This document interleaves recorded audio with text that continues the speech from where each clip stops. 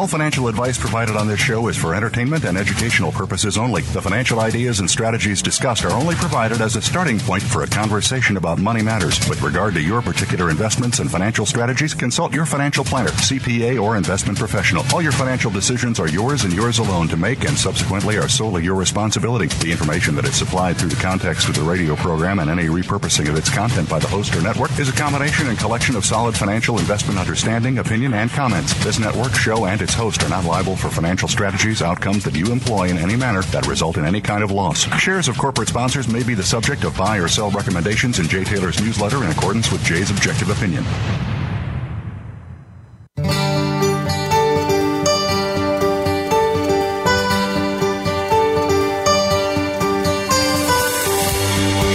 Welcome to Turning Hard Times into Good Times with your host, Jay Taylor. This hour will help investors fix issues and achieve personal gain. Now, here's your host, Jay Taylor. Welcome to Turning Hard Times into Good Times. I'm your host, Jay Taylor, and I'm speaking to you from New York City on the 18th day of May, 2021.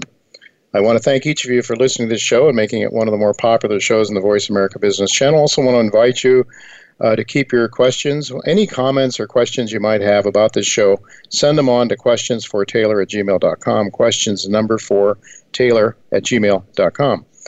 And, of course, we do want to thank our sponsors. They make this show possible. Our sponsors for this week, Novo Resources, Sitka Gold Corp., El Oro Resources, Irving Resources, Hannon Metals, SK Mining Corp., Firefox Gold, and Lion One Metals.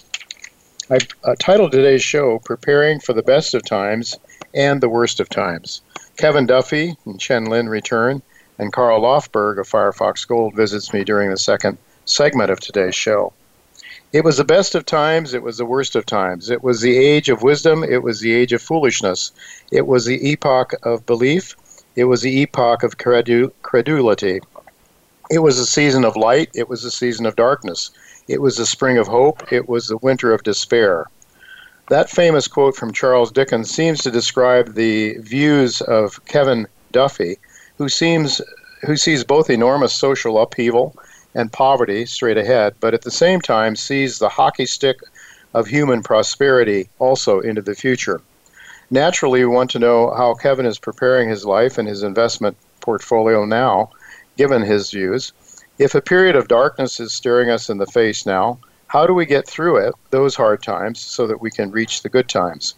Those are the topics that I will want to discuss with Kevin when he joins me during the second half of today's show.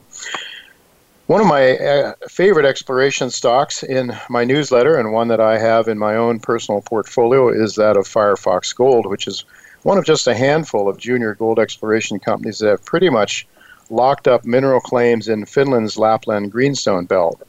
Unlike the Abitibi Greenstone Belt in Quebec, the Lapland is now only starting to be explored and developed. And production has begun there with Agnico Eagle, for example. A few other larger companies are there. But as far as the juniors go and the massive amount of exploration potential, there's only a handful of companies, including Firefox Gold, that are there to really explore this vast greenstone belt. Again, a greenstone belt that is definitely has gold, lots of gold there, but is only now starting to be explored. Anything like the Abitibi in Quebec was explored. So Carl Lofberg of Firefox Gold will be with me right after our first commercial break to give us a vision of the exploration prospects for Firefox. But with me right now to give us some of his thoughts about the markets that are most important to listeners in this show is my good friend Chen Lin. He's the author of What is Chen Buying, What is Chen Selling? And you can subscribe to Chen's letter by going to chenpicks.com, chenpicks.com. Thank you so much for joining me, Chen. Thank you, Jay. Glad to be here. It's good to have you with me. And, sometimes you and I, we sort of discuss what you might like to talk about. I left it open to you. Why don't you just go ahead and tell our listeners what's on your mind? What do you think is most important, and what are you focusing on at this point in time? Yeah, that's a very good question. Right now, the key question really among all investors is inflation. We have a very hot inflation last month, and then next month, early June, we probably will be very nervous moment again. Remember, they will have a very sharp drop of the market early this month due to the hot inflation, CPI, especially CPI, Consumer Price Index. So this month, if this month is hot again, watch out, right? That's the key. That's something really in my mind. Are we really in the runaway inflation, or this is just transitory? So far, okay, I can tell you the evidence I saw is this is likely transitory. Let me tell you why. Because I saw the China's data. China about the 6 to 12 months ahead of us. About this time last year, China was running pretty hot inflation. Okay, PPI was negative, but CPI was quite high because of stimulus. So in about 6 months, stimulus burned out, so the CPI started to drop. So even right now, PPI is very high because of the material going high. The CPI is still below 1% because of, the stimulus already burned out. So if that's true, that's probably pointing to United States probably peak, those inflation maybe around, Q3 or Q4 sometime. We'll see. I mean, but the good thing is we can continue watch China, continue monitor, how they're doing, and then we see what may happen in the United States. So we will watch this month's data, which is happening next month in both the United States and China. So that's why I don't buy into Goldman's call like oil go to 100. As a matter of fact, I sold all of my oil major, not junior, all the majors I sold, and very nice profit. I buying and selling most of the refiner, buy at the low, sell at high, quite 3 or 4 times in the past year. I'm out of them. The next is copper. Copper also is very hot on Wall Street, but also my concern, maybe it's too hot, right? So I got into copper quite a few months ago, if you recall, and I'm sitting on very nice profit. So this right now, the largest copper mine is Candida, is looking for in Chile, is going to about to strike. They already voted 97% to strike. Government mandatory mediation about 5 to 10 days. So that may happen the end of this week or next week. And then Chile may impose up to 80% tax on copper. That's we're really going to hammer the copper industry. So all these things may happen in the next 1 to 2 weeks. That probably will drive copper to $5. That's my guess. Okay, that would be a perfect time to sell. I mean, I'm sitting on a lot of profit. I'm looking to sell. I have copper future and also have a copper major like Freeport and Hudbay. I have quite a few different things, right? So I mentioned in my newsletter. So I'm thinking to take profit. So but not junior because junior more on the long-term copper. I think the long-term copper thesis is probably still intact, but we may if those two catalysts come, it will have a spike. It could be the high of the year. I mean, I will be happy to take profit and wait for the CPI of this month, which will come in quite a few weeks. So we'll see. So it's quite a nervous market. The market go up and down and quite volatile. So that's at least this is what I'm seeing right now as of today. I gave everybody honest opinion what I'm seeing. So it can change in a few weeks, but let's see. Let's play this market. I wonder, Chen. You talk about China and the influences China has on those markets. It's certainly it's the elephant in the room these days. China's markets are so big, and there's still need for raw materials and so forth. But I'm wondering, the United States, with the Biden administration, is spending money like drunken sailors at the same time. Those finances, those deficits that are just out, unbelievably great, are going to have to be financed. When Trump came in, there was, I think, the U.S. debt went to $22 trillion. It's closer to $28 trillion or something like that now. And so the ability to allow interest rates to rise is still an issue, is it not? And can't we sort of count on the Fed to put a lid on the inflation, on the interest rates? Because if interest rates start to rise too much, it's going to cause an awful lot of trouble in the asset markets, certainly exactly. That's the thing. I'm looking at very closely. If we have a runaway inflation, that will be very negative. It's time to run. Run away from most of the thing. We recently already saw Bitcoin start to crash. So there's a lot of assets could be in danger if the interest rate continue to run. So that's inflation if inflation really goes out of control.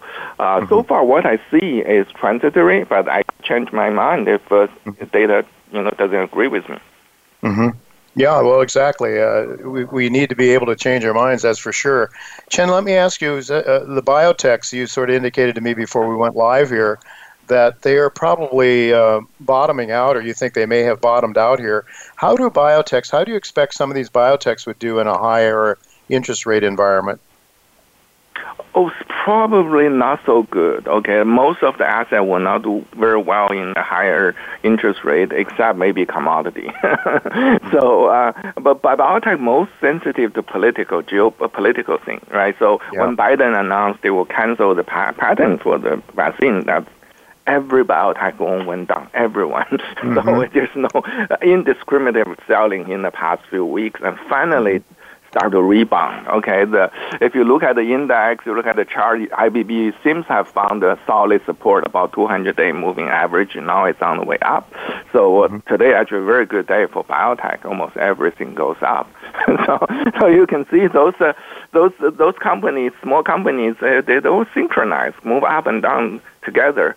Of course, I'm looking for catalysts, individual catalysts. If you hit, you probably outperform all the other biotech. So that's what I'm hoping. And we have ASCO in a few weeks. That could be a very interesting catalyst conventions. One of the key conference where all the companies show off what they have done in cancer research. Interesting. Well, I know you'll be keeping your subscribers well aware of that. But I have to ask you, a company like Amyris, which I'm watching because I find it just a fascinating company, synthetic chemistry, being able to isolate certain molecules and then replicate and manufacture those synthetically with amazing potential. I have to think that no matter what the markets are doing, if a company has some breakthrough technology that can really enhance people's lives, it's going to do well no matter what the market's like. Do you agree with that? I mean, it could be influenced. Absolutely. Yeah. Absolutely, yeah. Like Amyris, they have their catalyst lineup. One of the major catalysts is it's a patent fight with another company. If they can win that, they will control. They can basically grow marijuana out of the cell. Instead of growing on you plant marijuana, you just put it in a big tank of cells. So you can manufacture marijuana. So that would change. That's very disruptive. That's the key of Amyris, right? So that happen can potentially wipe out the marijuana growers. Think about how much more efficient he can be. So that's a disruptive technology. It's more on its own pace, see how they're driven, and Amyris highly depend on China. Actually, they have a lot of beauty product. Actually, very popular in China. They have something called squalene. You have to get a shark, kill shark, get the liver from that. And now they can manufacture synthetically. So they are doing very, very well. So that's also another thing. And then they're selling very well in China. They're trying to create their brand, So that's the thing you need to watch. So it's a little bit away, but you have to be careful.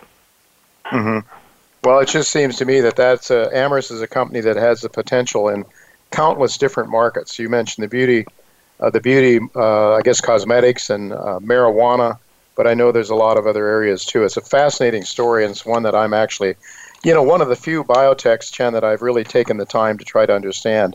But it's one that I find is just absolutely fascinating, and one I thank you for bringing it to my attention. Our son Scott started looking at it as well and honed in on it, and he sort of helped me understand as well that this might have some great potential. So there are always those kinds of companies that can do well no matter what happens.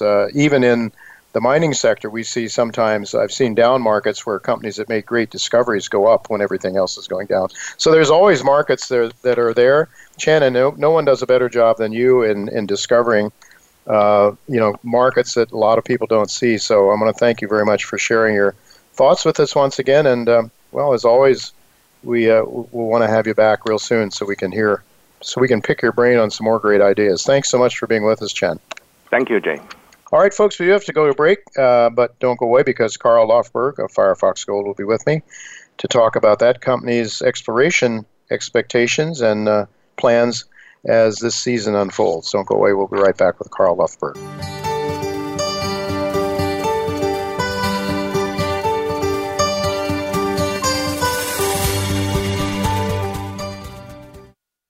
Firefox Gold is actively exploring in Finland, where recent discoveries have sparked a new gold rush. Firefox controls a major portion of a prospective gold belt, giving the company a distinct advantage for exploration and strategic partnerships. The company's strong international leadership team, combined with its Finland-based exploration specialists, will put Firefox on the crest of the coming wave of gold discoveries. Firefox Gold trades on the TSX Venture Exchange under the symbol FFOX. Go to firefoxgold.com to subscribe for updates.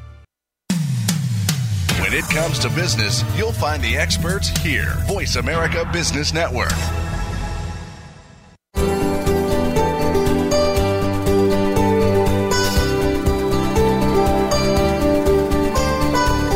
You're listening to Turning Hard Times into Good Times with your host, Jay Taylor. If you have a question or comment about today's show, Jay would love to hear from you at 1-866-472-5790. That's 1-866-472-5790. You can also send an email to questionsfortaylor@gmail.com. That's questions, the number 4, Taylor@gmail.com. Now, back to our program. Welcome back to Turning Hard Times into Good Times. I'm your host, Jay Taylor, and I'm really pleased to have with me for the first time Carl Lufberg. He is the CEO and a co-founder of Firefox Gold. You can buy Firefox Gold in Canada under the symbol FFOX. You can buy it down here in the States, as I have, under FFOXF. 98.8 million shares outstanding, trading recently at around 24 cents in Canadian money. Gives it a market cap then of around just a little under $24 million in Canadian money. Firefox Gold is involved in Finland. It's operating in the Lapland Greenstone Belt in Finland. It's a greenstone belt that is probably not as explored as thoroughly as others we're more familiar with, like the one in Quebec. But it is one that is now starting to draw attention, and major mining companies starting to get involved there very successfully. So, Carl, I really want to thank you for joining me today. Thank you so much for having us. Great to be here. It's really good, and I know you've been involved for a generation in the exploration business, but it's only recently that things have sort of come alive in Finland from a major mining perspective. Anyway, you take a big picture view of the company. You have something like 11 projects, 11 properties. I think you're going to be drilling on 4 of them. But you're sort of seeing the big picture, the long-term game plan here. Could you explain that to our listeners? Because I think it's very important that they understand. You know, so often companies don't really spell out their objectives, the corporate objectives. So maybe we could start with that.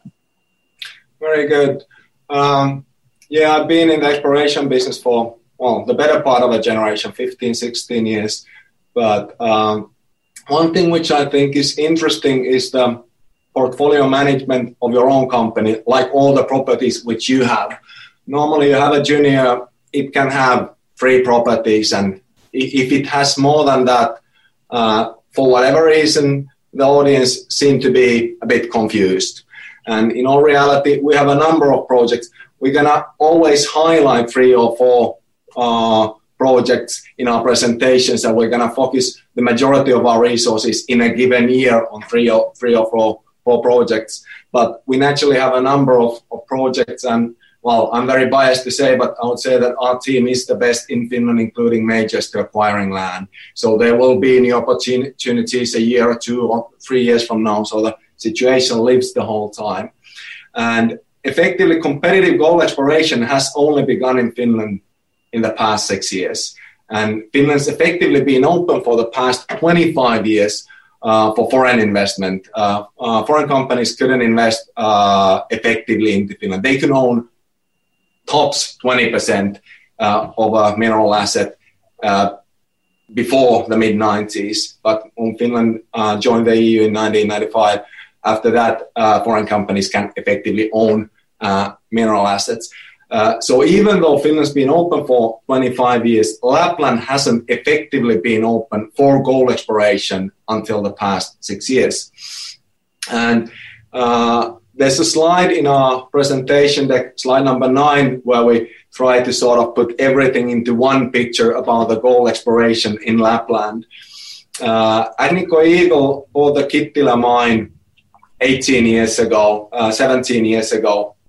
and their only aim at the time when they bought it in 2004 was to get the mine into production. They didn't do wide-scale exploration. And they put the mine into production in 2009. So that's the first sort of major modern mine in Finnish Lapland. At the same time, completely separately, Anglo American made a very big base metal discovery, Sakatti discovery, in 2008. And I believe that it's Finland's best ore body. It's better than Outokumpu, where the mining started in Finland. It's rich. The massive sulfides alone have an in-situ value of more than 15 billion euros. And overall, our resource is bigger. I've seen the core archives at Anglo. But effectively, when Anglo staked Sakatti in 2008, 13 years ago, Anglo and FQM effectively staked all of Lapland at that time. So the big base metal companies held Lapland to the sort of end of the last downturn. So effectively, in December of 2014, the base metal majors started to let go of ground. It was, depending on who'd ask, the third or fourth downturn year. And that's when the gold juniors came in. And there's effectively 4 of us now. S2 started with exploration, made big reservations, and Orion was also involved early on. Yeah. I've been running a private prospect generator company in Finland for more than 15 years, Magnus Minerals. So we were active in Lapland on the base metal side. But we had a number of gold prospect as well, and effectively vended those into Firefox in 2017. And I've been the CEO of Firefox ever since, and actually use my majority of my time on Firefox exploration currently. But we were very familiar with Lapland already back then. And also, we've only had one gold major in Finland, only Agnico Eagle. Now we have effectively 4 others, B2Gold, Kinross, Newmont, and Centerra. And we know that some major companies have been keeping a very diligent eye on Finland for almost 3 years. So now we have 6 majors, and I think that will have a major impact on our story later on in the decade. Maybe one other thing about the big picture, if you compare Finland to any other greenstone belt, for instance, Abitibi, any of the greenstone belts which have had 2 or 3 generations of exploration, they effectively have more than 1 million ounce discoveries. We in Finland so far have only one, the Kittilä mine, but now effectively everybody who's in the business, we understand and know that we have Ikkari as well, Rupert's discovery, and I would say that it's several million ounces. Nobody knows, I could be wrong, but I would say that it's several million ounces. So there's 2 discoveries in Finland. And since there's only 2 majors who have tenements, Agnico and B2Gold, and only 4 juniors, it's us, Firefox, S2, Orion, and Rupert. And that's it. There's nobody else. And the belt is pretty much pegged. Whatever is not pegged is Natura 2000 protected areas and so on. If you would compare this with any other greenstone belt, there would be 2 or 3 dozen companies in any other greenstone belt, roughly. So if you want to use rough math, effectively the areas which Firefox had, if we would be in any other greenstone belt where there would have been a generation of exploration and 6 or 8 mines, I think that the areas which we had would effectively possibly sustain 4 or 6 separate junior companies. And we're looking at this like a major would look at it.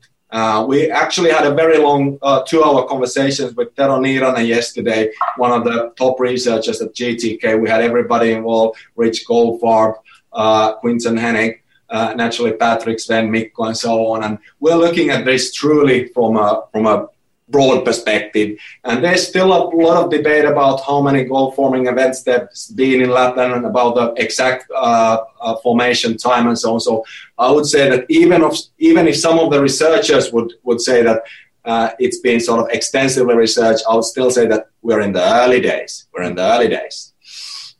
And effectively, what we currently have 11 projects, and I'll actually go briefly through them. They are on slide 7 in our presentation. What we are doing is we have a multi-year perspective. We have 2 valid permits currently in Mustajärvi and in Utsamo, which is effectively between Orient's Risti and Launi property. So there we have fully valid permits. We can drill, we can do bottom of till sampling. We should have the Sarvi permit available and fully ready, hopefully in August or September. And we also have a property in the south easternmost part in the Esia project called Saittavaara and Katajavaara, where we can drill with landowner permission. So what we are currently doing, and we hoped a couple of weeks ago that we would have had the drill results for the visible gold already. Unfortunately, we don't have them yet, but we are in our 11th hole. We drilled 7 holes in Mustajärvi. We should have the results out any day now. We will probably release the results in several different batches, have the results for the first 2 holes as quickly as possible. But we also actually did 3 short reconnaissance holes in Saittavaara, which is sort of, you could call it our 3rd property, on landowner permission. And we're going to start the sort of next winter's drilling program in 4.5 months. It's 11 kilometers, so we're going to naturally continue in Mustajärvi. We're going to do diamond drilling in Utsamo, and we're going to do more drilling in Katajavaara and Saittavaara. But also we should have the Sarvi permit valid. We will do bottom of till sampling there in Q4 this year, and then we'll hit it with a diamond drill next winter. So we are effectively focusing now on 4 properties. But what we will be doing now in the summer, you probably, people who have been following us, saw that we had a big land grab. We had a number of very big reservations at very, very prospective areas in Lapland. It was a very interesting thing for us. We thought that it would be very competitive, and it was in a way, but we were able to secure the vast majority of those prospective tenements. So we did do some mapping on certain of these tenements last summer, but we're going to do a lot of mapping on Kuusatta, Kolho, Manto, Lehto, Naula, and Nunara this coming summer. And in the summer, we're going to file certain mining permit applications. Some might be filed later on, but there's 2 bottlenecks in Finland currently. One is that it takes roughly 1.5 years to get a tenement, but you can partially also use it into your advantage, because you can effectively sort of funnel projects through. In reality, if we would have all the 11 projects fully valid, we would be paying more than €1 million of landowner payments per year. And the other bottleneck in Finland is that Finland as a whole only has 32 surface drill rigs, the whole country. Mm-hmm. And we just have companies like Rio establish themselves here. So we had effectively 4 major companies in Finland 6 years ago. Now we have effectively 10 major companies. Mm-hmm. So the drill rig availability is going to really be a big problem for many of the companies if you're not prepared. So even if you would want to advance half a dozen projects, you couldn't.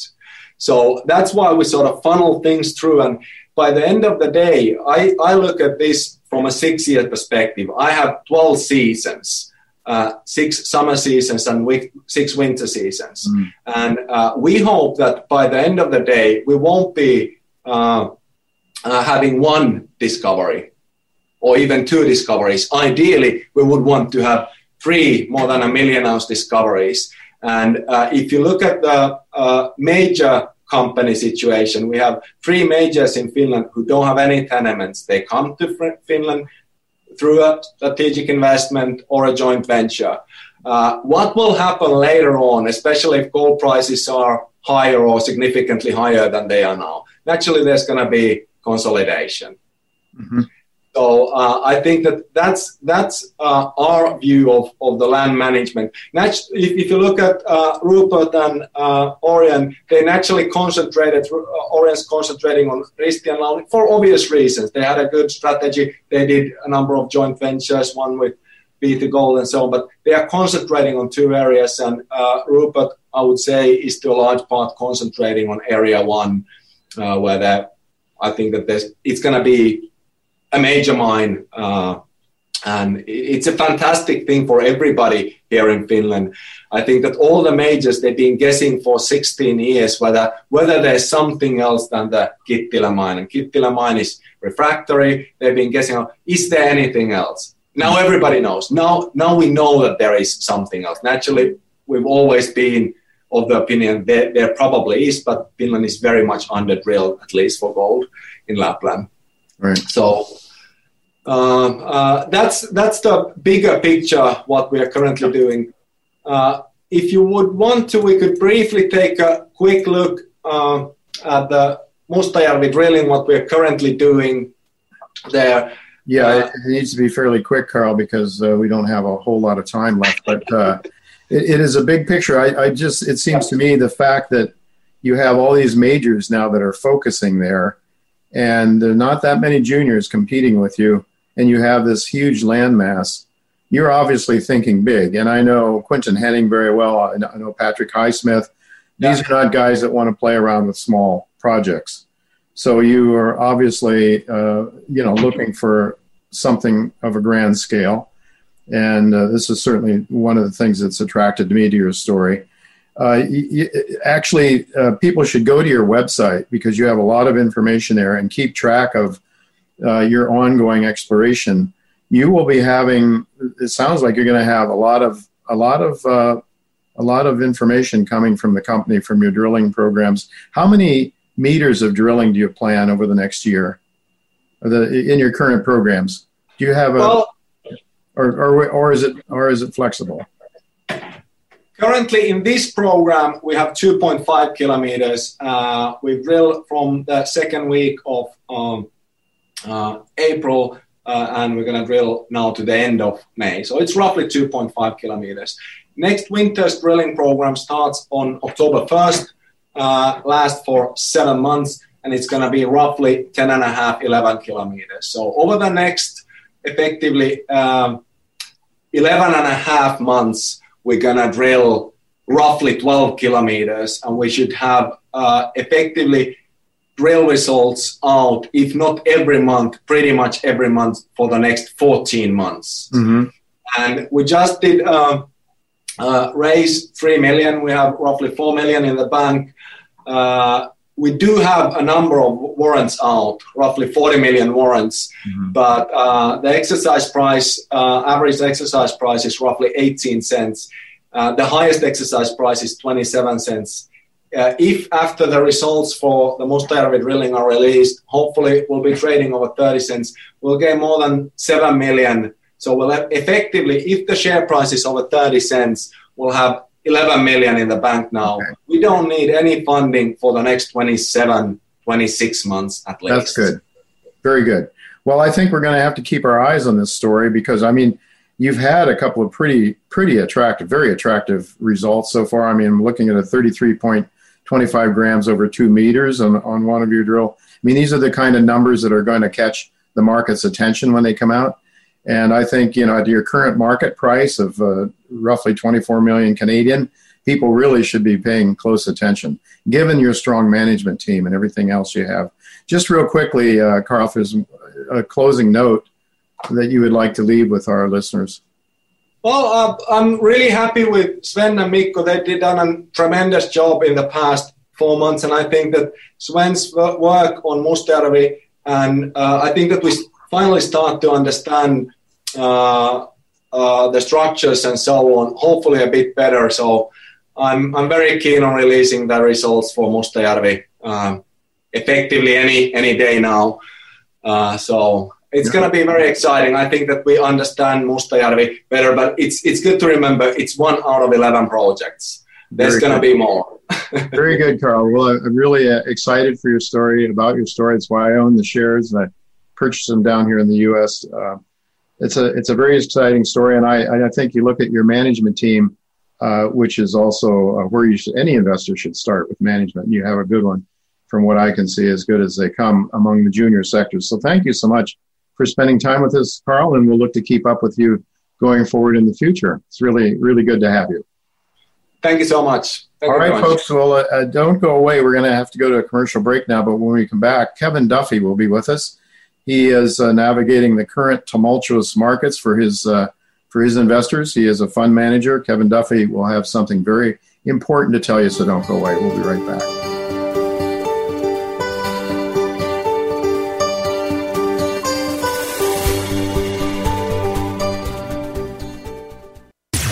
Voice America programs are now available on your favorite connected device, including Amazon, Alexa, and Google Home. Through streams with Apple Podcasts, TuneIn, and iHeartRadio, listening to your favorite show is as easy as saying the show name followed by the word podcast. Hey, Alexa, play Finding Your Frequency podcast. If that doesn't work, try adding on TuneIn or on iHeartRadio or on Apple Podcasts. Voice America Business Network, the bottom line in business.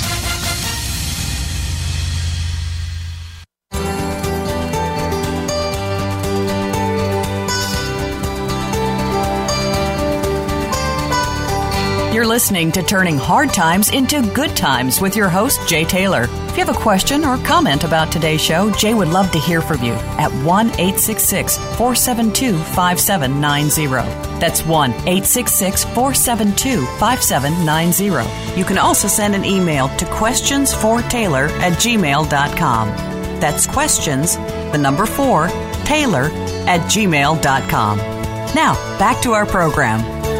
Welcome back, Turning Hard Times to Good Times. I'm your host, Jay Taylor. Really pleased to have with me once again Kevin Duffy. For those of you who may not know Kevin, he is the principal of Baring Asset Management, which was co-founded in 2002.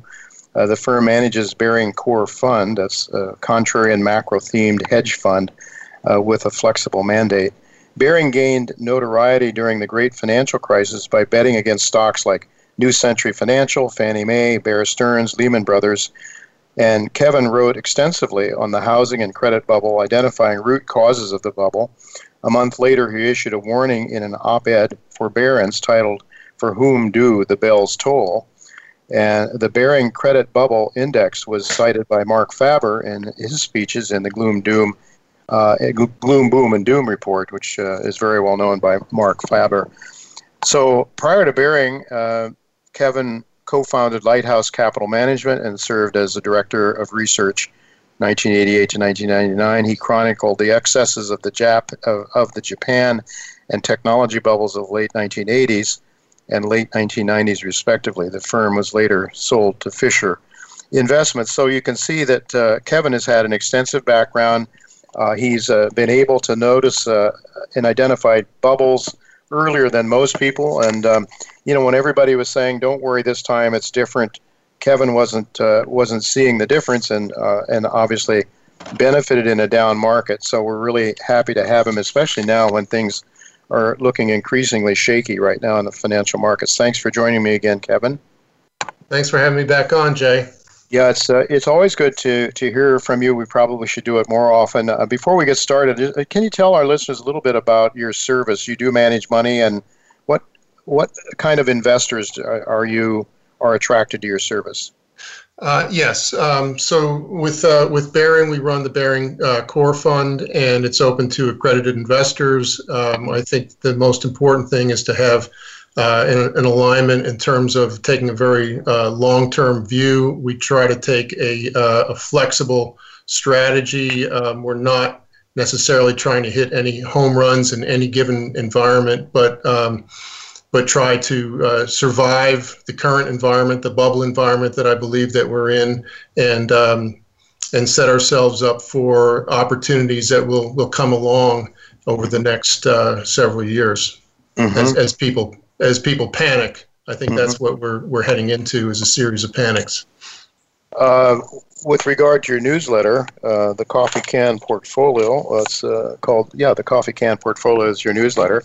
I think every other month you publish it. Is that right? Yes, that's correct. And people where can they go to subscribe to that? They can go to the website. It's thecoffeecanportfolio.com. And there's a lot of information on the site. And the site as well. And yes. Your charges, it's a pretty modestly priced newsletter, I believe. So, right. It's $109, and that entitles you to six issues a year, and also any trading alerts. And we don't do a lot of trading. It's very long-term oriented, not a lot of turnover. Right. Okay, well, let's get into, maybe we start out by asking, what bubbles are you seeing now, and how do they compare with some of the last bubbles that you were successful in identifying? Yeah, well, I think, one of the things that, I heard this on a podcast, Diego Parrilla, I believe is his name, talked about the fact that bubbles have they rest on a false belief system, and or a misconception. And so I think what we've had here is a series of bubbles. Let's start with 2000 with the tech bubble, and the bubble there was really in the idea of first mover advantage. It really wasn't the internet bubble, it wasn't the .com bubble, but it was the idea that if you had staked out a claim that you were going to survive and you were going to benefit from it, that was the bubble. The next bubble was the housing and the credit bubble. The misconception there was that real estate always went up, or that any declines in real estate would be regional. And then the bubble today, I think the underlying misconception is this idea that the government is the solution to all problems. It can solve all problems. So this bubble is much broader than the previous two bubbles. And it's been called the everything bubble. But I think if you think about that common misconception, then the first thing I think we need to focus on is what's happening in the bond market. That's probably a pretty good tell that the bond market peaked, I believe, last August. And this year, the TLT, which has about an average maturity of 20 years, is down 13%. So, one of the aspects of bubbles that, and we can get into this, I'm sure, but you start to see this common misconception. It gets challenged, and it's in some of the more marginal areas where you get the first warning cracks. So the fact that bonds, that U.S. government bonds are starting to bleed is that's a sign. That's something that we need to be concerned about. So the government bonds, what about the junk bonds, the riskier things? How are they doing? The riskier things have held up much better so far. And, Jay, you asked about what are some of the other areas. I look at this everything bubble. At the core of it is a government bubble, very different. You've had this huge increase in government debt. As opposed to the last bubble was this increase in mortgage debt. I believe it doubled in a period of about 5 or 6 years. So at the center of this, at the epicenter, is really this government, this bond bubble. But then on the edges, we've had all these other bubbles that have taken place. You have corporate bonds, you have high yield bonds, which are now low yield bonds. You have cryptocurrencies, I think non-fungible tokens, SPACs, the money losing IPOs. 80% of the IPO crop are losing money, similar to 2000. So, those are the types of things. I think, neomania is another thing that you see, this infatuation. Bubbles bubbles tend to attract younger people, and younger people, they don't have the gray hairs that you and I do, and so they're not held back by that. And there's a very strong belief in anything that's new right now. That's another aspect of this bubble. Mm-hmm. And a lot of young kids are coming in for the first time, and they're taking their $2,000 checks or whatever they get from the government and gambling with them in the markets, I guess, too, right? Yeah, I know you hear so many anecdotes, friends whose daughters are in college and they're wanting to borrow money from daddy so that they can day trade, and it's just it's kind of head scratching, but this is where we are. After a long bull market, we get, and of course it's been backed by this belief in the Fed put, this conditioning that's been taking place over a decade that you can't lose. I mean, all you have to do is front run the Fed, and it's a no-lose situation. So right now, everything has gone parabolic. I was going to say it's going parabolic, but that's really past tense. I mean, it went parabolic, and the height of the frenzy was really in mid-February. And we've had, whether anybody is paying attention or not, we've had a extreme bear market, or at least call it a correction, an extreme correction in the most speculative areas over the last 3 months. Mm-hmm. Yeah, I guess we have, and it's as you say, it's that Fed put. Now, so people are putting their faith in government, and government, I guess they include in their minds the Federal Reserve to finance everything. You said that at the center of this, at the epicenter, is the government bonds, the treasuries. And as I look at it, Kevin, for the longest time, for decades after we went off the gold standard and started counterfeit money policies, we could get away with it because foreigners were willing to buy treasuries. And now as I look at the data, it seems as though that's no longer the case. It seems like the only real serious buyers of U.S. treasuries right now is the Federal Reserve and pension funds, a little bit banks, tiny bit of individuals.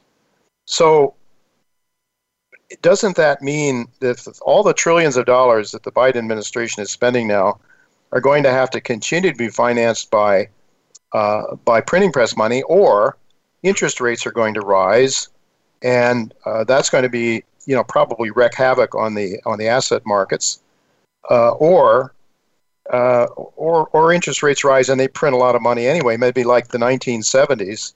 I remember it very well. You're a lot younger than I, but I remember it very well as a young person, the double-digit inflation of the 1970s. There, interest rates were rising. Gold was going up even faster. The Fed was behind the curve.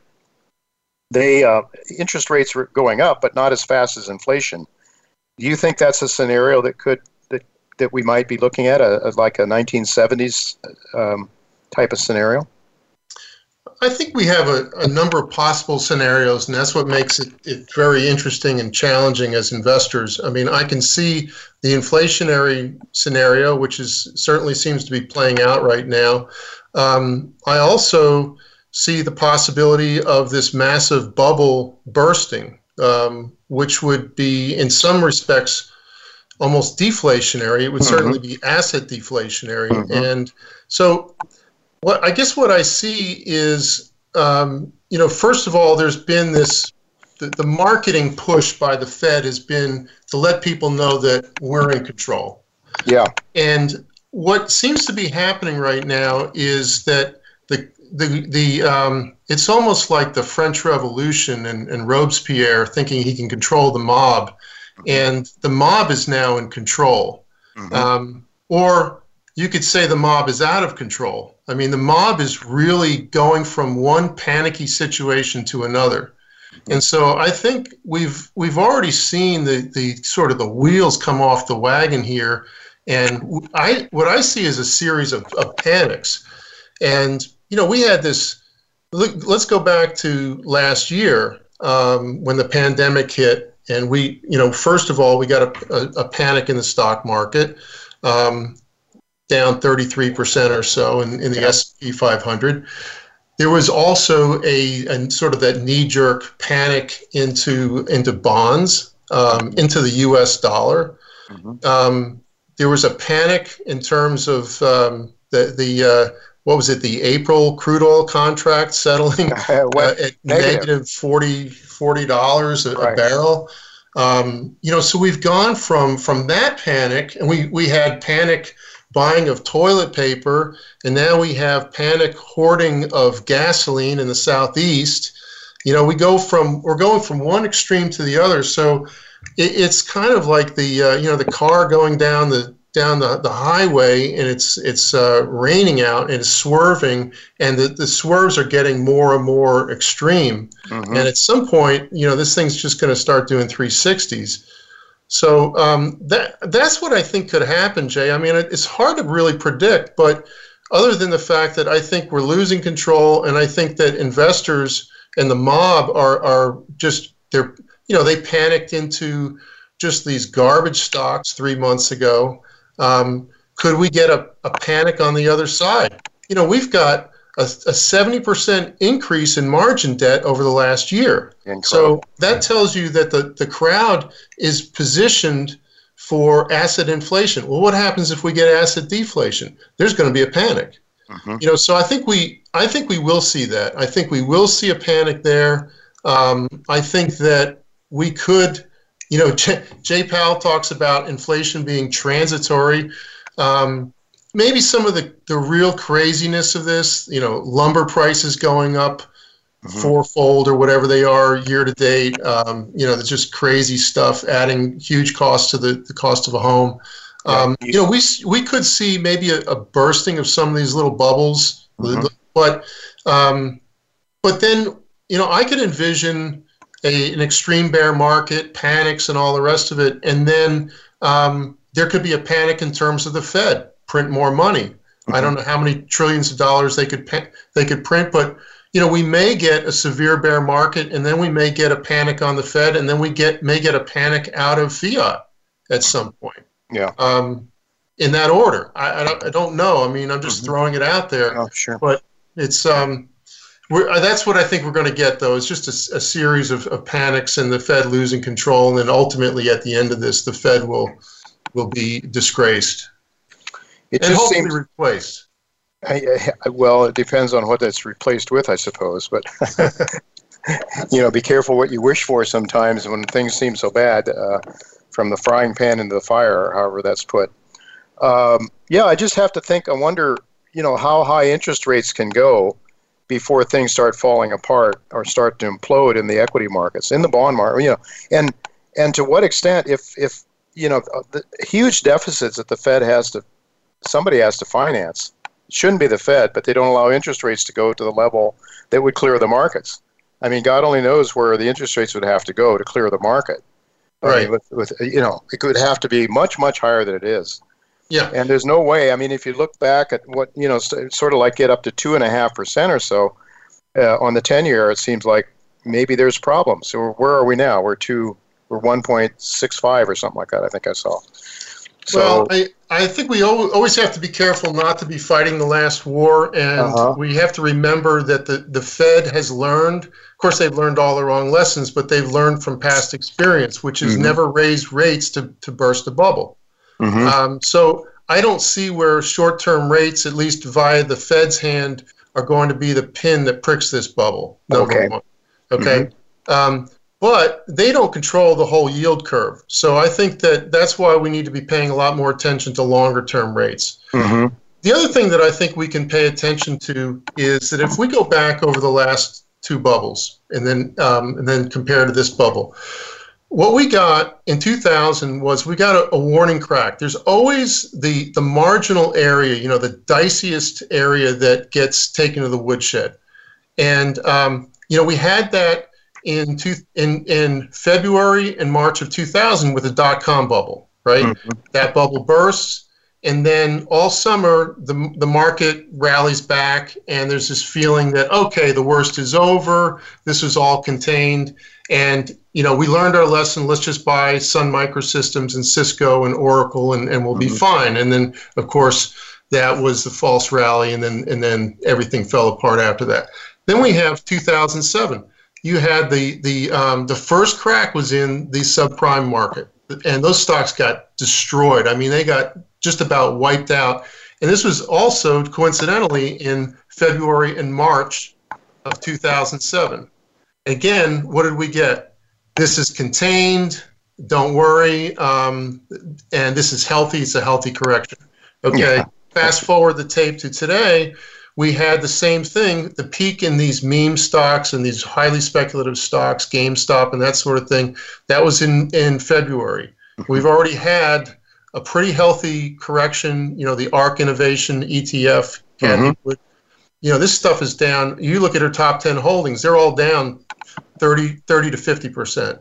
Wow. So I think that's telling us something, and I think we need to pay attention. My guess is that we'll see a similar type of action where, and we've had this marginal new high in the broad averages. Yes. But everybody's saying, hey, this is healthy. Nobody seems to be concerned about this, but I think that's what we need to put on our radar at this point.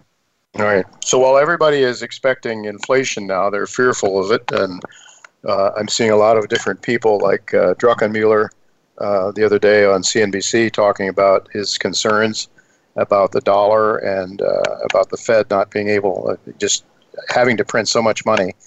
You're saying that's sort of fighting the last war. Let's try to keep an open mind about what could be happening. And so with just a couple of minutes left here yet, I wanted to get into your portfolio, but people should actually go to and subscribe to the newsletter. That you have every stock listed, the stocks that you're looking at. I mean, I'm looking at, here's one thing with just about a minute left. ASA Limited, it seems like that's one of your favorite gold plays. Why is that? Yeah, well, there's been a change in management. They outsourced management to Merck Investments. They actually went. They instead of being basically a copy of GDX, they decided to focus on the earlier development and production, smaller production companies, and sort of carve out that niche. It trades at a significant discount to NAV. It trades at about a 13% discount. Oh. And they've put up some great numbers over the last year, up about 60%. Fees are coming down. I think that it's a closed-end fund, and I think it can trade right now that 13% discount with the niche that they have. I think that can go away and maybe go to a premium. So you've got some optionality there and some leverage. All right, very good. We'll have to leave it go at that, Kevin. Thank you so much for being with us. Very entertaining, very informative, and we'll have to do it again sometime soon. Thank you so much. Great. Thank you, Jay. All right, folks. Well, that is it for this week. Next week, my main guest will be Michael Oliver, and Lynn Alden will be with me. Until then, goodbye and God's blessings to you.